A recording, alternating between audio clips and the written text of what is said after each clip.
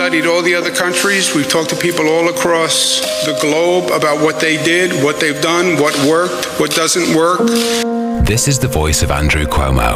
And that has all informed this policy. A re-elected governor of New York State. 2 basic rules. Only essential businesses will be functioning. People can work at home, God bless you, but only essential businesses can have workers. Enough intensive care beds, enough doctors and nurses. And as we've seen elsewhere in other countries that also have fantastic healthcare systems, that is the moment of real danger. I want you to know directly from me that I never touched anyone inappropriately or made inappropriate sexual advances. The independent investigation has concluded that Governor Andrew Cuomo sexually harassed multiple women, and in doing so violated federal and state law. Specifically, the investigation found that Governor Andrew Cuomo sexually harassed current and former New York State employees by engaging in unwelcome and non-consensual touching and making numerous offensive comments of a suggestive and sexual nature that created a hostile work environment for women. I am 63 years old. I've lived my entire adult life in public view. That is just not who I am. And that's not who I have ever been. The investigators independently corroborated and substantiated these facts through interviews and evidence, including contemporaneous notes and communications. This evidence will be made available to the public along with the report. Here's Governor Cuomo on official work business 1 month ago. And there is an attitude that they'll be fine. Why should they take the vaccine? Maybe you will get a long haul syndrome that we're not really sure what it is yet, but a lingering consequence of COVID. Or maybe you go home and kiss your grandmother and wind up killing your grandmother. Oh my goodness. That was Governor Cuomo. If you get a vaccine, you don't have to worry about unvaccinated people because you have the vaccine. I am vaccinated. You may not be vaccinated, but you don't pose a risk to me because I am vaccinated.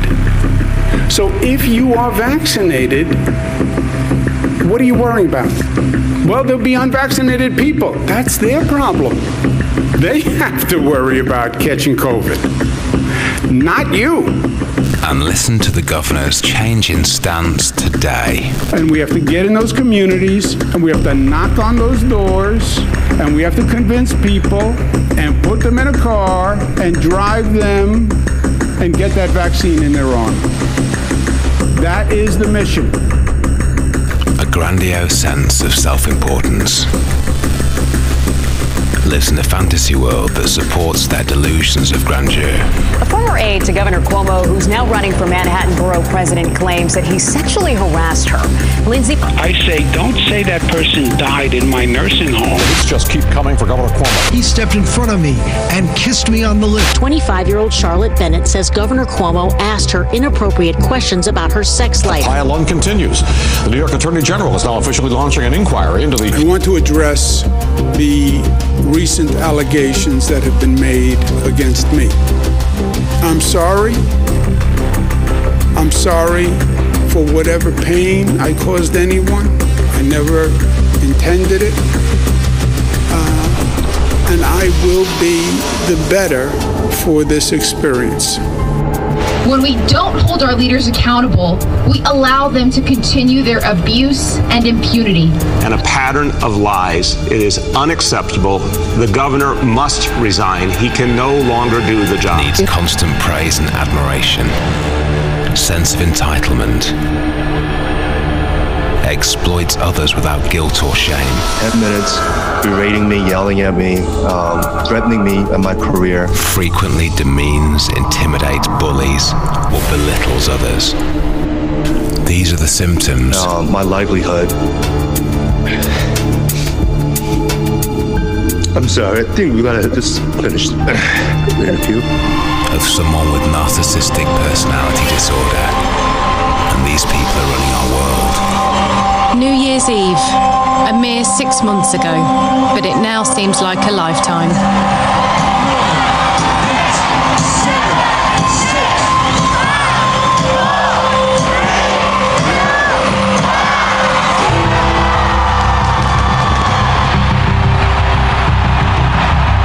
Across the world, hundreds of millions of people come together to celebrate a new decade.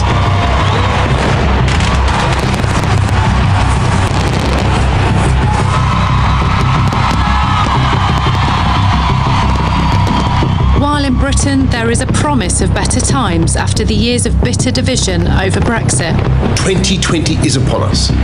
And now we have a wonderful opportunity to unite as a country and move forward together.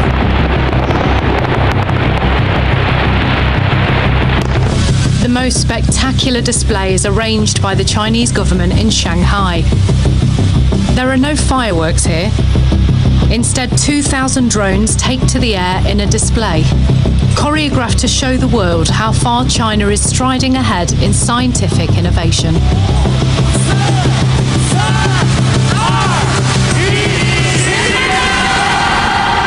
But just 500 kilometres away in a provincial city few of us have ever heard of, the deadliest threat to global stability in a generation is already heading our way. The CDC has found that PCR tests can't distinguish between the flu and COVID. Are we looking at that? Are we concerned about that? Look, I think we'll look into it. It's not really an issue. When people have symptoms at the moment, they are primarily going to our testing sites to see if they have COVID. We have got virtually no flu in Australia. Like last year, there is virtually no flu to be found.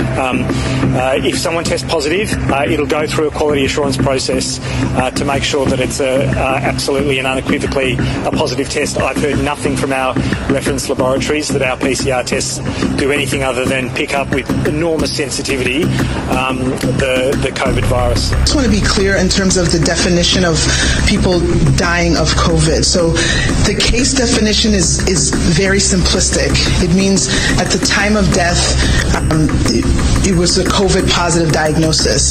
So that means that if you were in hospice and had already been given, a few weeks to live, and then you also were found to have COVID, that would be counted as a COVID death. It means that even if you died of a clear alternate cause, but you had COVID at the same time, it's still listed as a COVID death. So everyone who's listed as a COVID death doesn't mean that that was the cause of the death, but they had COVID at the time of death. I hope that's helpful. We had a human rights movement, and we made it into a political party that's running in our Knesset in less than a month. The side that is locking people up for the crime of being healthy, arresting protesters, pepper spraying kids and beating up grannies, banning books and electronic messages, censoring social media, sending threatening letters, forcing small businesses to close, urging people to dob into centres and banning safe drugs that have worked for 60 years are all on the wrong side of history. In a frightening development, New South Wales has called in the troops to keep innocent, healthy citizens locked in their homes in what can only be called martial law. But at least there's still some people fighting our cause. Here's the Australian Parliament. Recent freedom marches showed what happens to citizens who exercise their democratic right to protest.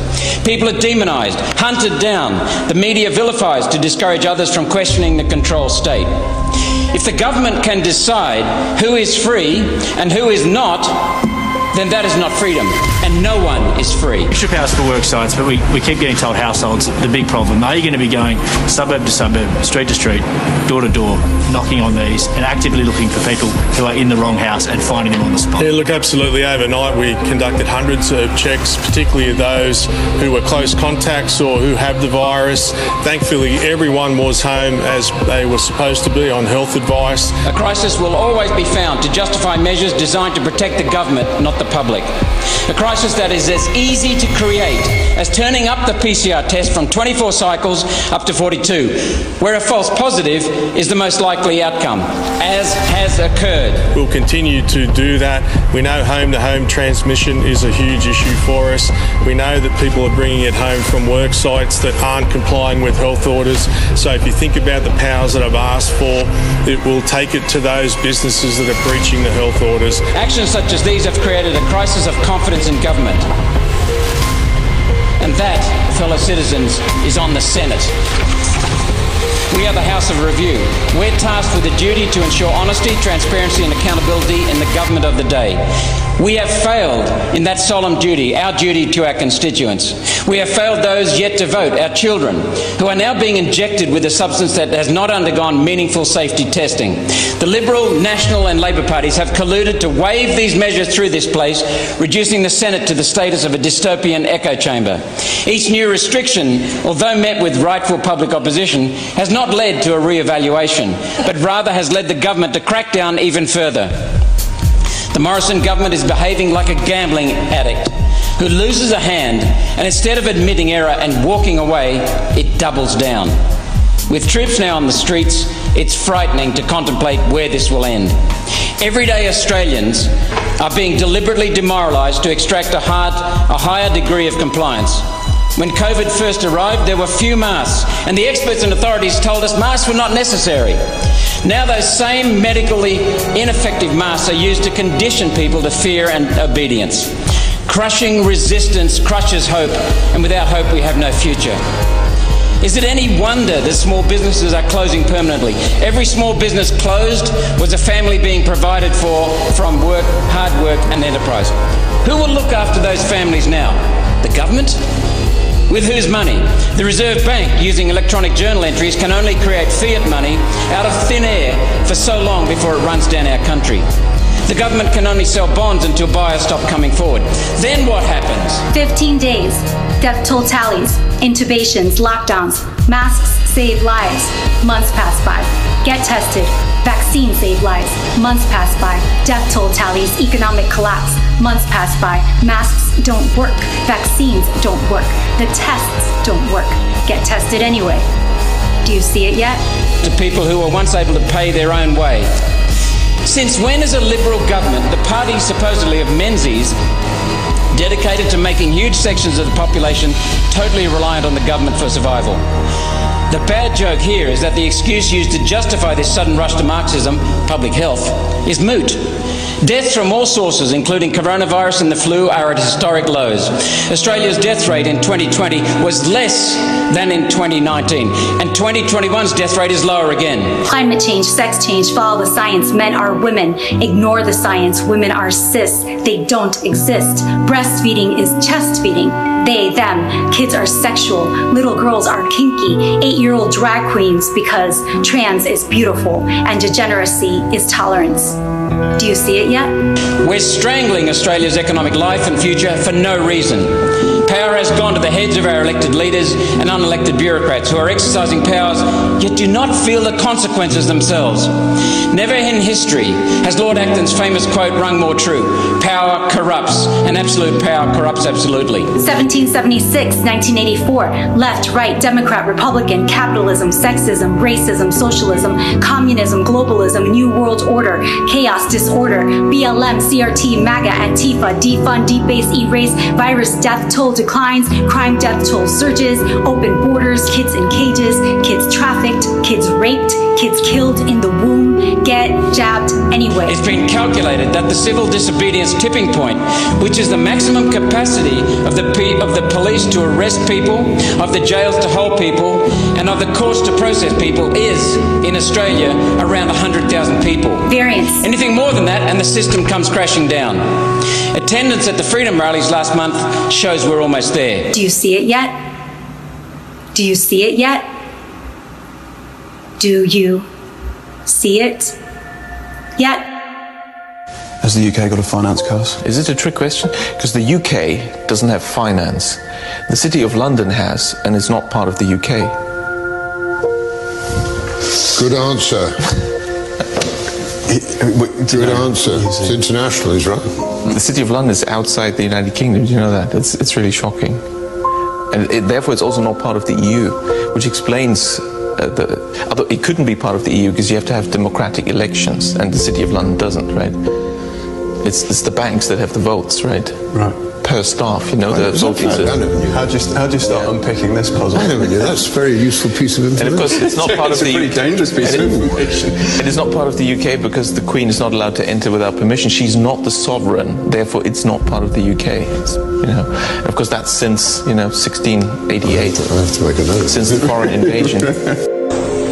A rather telling report came out this week, and for the first time, we heard the truth.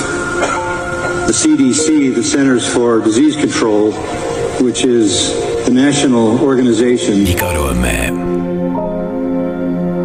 we're kept in the dark a lot about a lot of things. Government organization that is to report to us the truth about disease said that in truth. But if you really pay attention, the truth is there. 6% of the deaths that have occurred can be directly attributable to COVID. 94% cannot. Of the 160,000 people that have died, 9,210 actually died from COVID. There is no pandemic. If you drowned the politics, we could save science. Point we've made all throughout. If you're symptomatic, that's when you should stay at home and isolate. Yeah. And actually, if you get pingdemic and it should heighten your awareness of any symptoms, and that's when you get tested. But actually, those who remain asymptomatic, the risk is so low that actually what we need to do is change the whole structure of what we think about when we use these apps, and then go to an area like Cornwall where cases are very low and actually trial them as well to see if they actually can make a difference. Oh, I mean, trials, that would be silly. Then you would have evidence. That's where madness would lie. Carl Hennigan. What do you make of the front page of the Telegraph today? Hospital COVID case numbers misleading. Now, they've been reporting on this an awful lot throughout the pandemic. A number of things that they've reported on in recent months. The idea that we've obviously had issues over cases and whether or not someone is actually a case if they've got no symptoms, and if we're looking at a cycle threshold of well above 30, often 45 is the norm in this country, we believe, where actually you're picking up the virus from a long way ago. But we also know that question marks about the COVID deaths and whether or not someone dying with COVID counts as a COVID death if it's completely just by they weren't being treated for it. But these are now official figures. They have a breakdown by the NHS showing that 1 in 4 people who are counted in the term, all those figures we see in the 6 o'clock news every night saying these are the people who are in hospital with COVID. 1 in 4 of those are not in hospital for COVID. They're being treated for something completely different. Didn't go into hospital with COVID. Haven't developed symptoms since. They are being treated for something else entirely. They would be in hospital with or without COVID, and yet they are counted as one of the COVID statistics. Is that misleading the public? So I was looking at this data yesterday, and I think this data is incredibly important in terms of trying to understand what's going on. What we're talking about for the first time is trying to get accurate data. Surely you can see it now. The test is a hoax. It doesn't work. Asymptomatic spread is not a thing. The vaccine doesn't work. And deaths from the vaccine are essentially being covered up. Despite that being unlawful, as informed consent is the most important requirement when asking someone to take an experimental medication, of which these vaccines are, with no long-term safety data. And it's the first time in history we've ever tried these type of vaccinations on humans. That's a fact. They've only been authorized in emergency use authorization, which have been justified on a load of grounds. And one of those grounds is that there is nothing effective to use, and so a vaccine must be developed. Hence, why there's been this massive fight against ivermectin, hydroxychloroquine, and others like. Facebook's independent fact checker may not be so independent after all. A US congressman has questioned the impartiality of factcheck.org, which is supposed to tackle vaccine disinformation because it's indirectly funded by jab manufacturer Johnson & Johnson. Who pays the paychecks of the fact checkers? The vaccine fact checkers at factcheck.org, who claim to be independent, are funded by an organization that holds over $1.8 billion of stocks in a vaccine company and is run by a former director of the Centers for Disease Control. This story is not what is being sold. I have some examples for you from history. I hope this helps convince you. 6 deaths in this country now linked to swine flu. The latest fatality, a 55-year-old assistant school principal from Queens. He died Sunday after battling the virus for a week. There have now been 5,000 cases reported in the United States. Worldwide, nearly 9,000 people. And health experts still not officially calling it a pandemic. Katie Pilgrim with our report. Traditional flu season is over, but swine flu seems to be spreading at a great rate. Suddenly today, in New York City, St. David's, a private school, closed after 12% of its 400 students reported flu-like symptoms. Hello, welcome to Washington Unplugged. I'm Cheryl Atkinson. If you've been diagnosed with probable or presumed 2009 H1N1 or swine flu in recent months, you may be surprised to know this. The odds are you didn't have H1N1 flu. In fact, you probably didn't have flu at all. That's according to state-by-state test results obtained in our 3-month-long CBS News investigation. In short, only a small fraction of cases that doctors flagged as most likely to be swine flu actually tested positive for swine flu at state labs. The vast majority of the cases were negative. Joining us to talk about our findings is Alicia Mundy, reporter for the Wall Street Journal, and Politico's Fred Barbash. First, a little background. Alicia, when the government first feared this was going to be perhaps an even more serious epidemic, a public health emergency was declared and a number of measures were triggered. What were some of them? Well, and as background, at the beginning of the year, there was a peanut scare, as you know, and the FDA was caught flat-footed, so they came into this with guns blazing. And first thing they did was they issued an emergency use authorization, which is a special release for creating a test for the flu without going through major clinical trials. Get that out there so that people can use it. And then there were 2 medicines, the inhaler Relenza and the flu medicine Tamiflu. They allowed expanded uses for them, such as Tamiflu for infants, which it had never been approved for, so that they could make sure there were stockpiles of medicine and that people had tests available to get with it. All seemed to make sense, obviously, at the time. We were dealing with a lot of unknowns. What we found was by the 3rd week in July, the CDC advised states to stop testing for individual cases of H1N1 flu, and they stopped counting individual cases. The rationale that the CDC gave was, well, why continue wasting resources tracking when we already have established there is an epidemic? But there's some disagreement on the strategy as to whether or not these individual cases should be tracked. Well, for instance, Bernadine Healy, the former director of NIH, has written recently that she's very concerned that we are, I believe her word was guesstimating instead of actually calculating.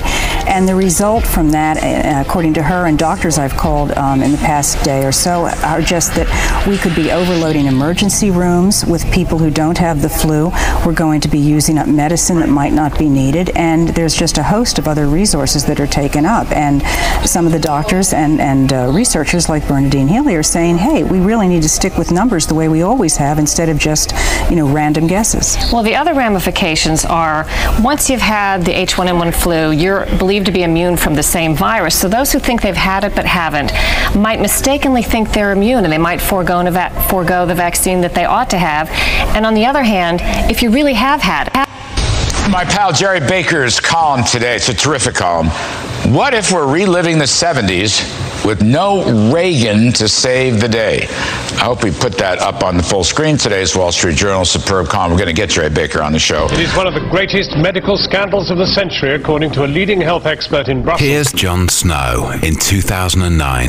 The Council of Europe Health's chief has accused major pharmaceutical firms of organizing a campaign of panic and unduly influencing World Health Organization decisions.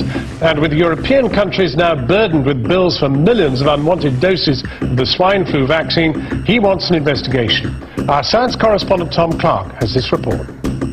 Flu viruses can spread. 64,000 people dead, tens of thousands hospitalised, a country crippled by a virus. The predictions for the impact of swine flu on Britain were grim. The government's response, spending hundreds of millions of pounds on antiviral drugs and vaccines, adverts and leaflets.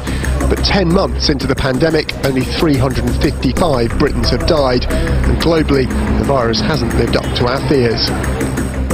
Were governments misled into preparing for the worst? Politicians in Brussels are now asking for an investigation into the role pharmaceutical companies played in influencing political decisions that led to a swine flu spending spree. There must be a process to get more transparency, how the decisions in the WHO, how they function, and who is influencing the decisions of the WHO, and what is the role of the pharmaceutical industry there. I'm very suspicious about the processes which are behind this pandemic. The Council of Europe Committee want the investigation to focus on the World Health Organization's decision to lower the threshold required for a pandemic to be formally declared. The world is now at the start of the 2009 influenza pandemic. When this happened in June last year, governments had to activate huge pre-prepared contracts for drugs and vaccines with manufacturers. They also want to probe ties between key WHO advisors and drug companies. Who is deciding what the risk is? Is it the pharmaceutical companies who want to sell drugs, or is it someone making a decision based on the perceived danger? In this case, it appears that the danger was vastly exaggerated. And was it exaggerated by the pharmaceutical companies in order to make money? Our government, like many others, is now paying the price for being prepared.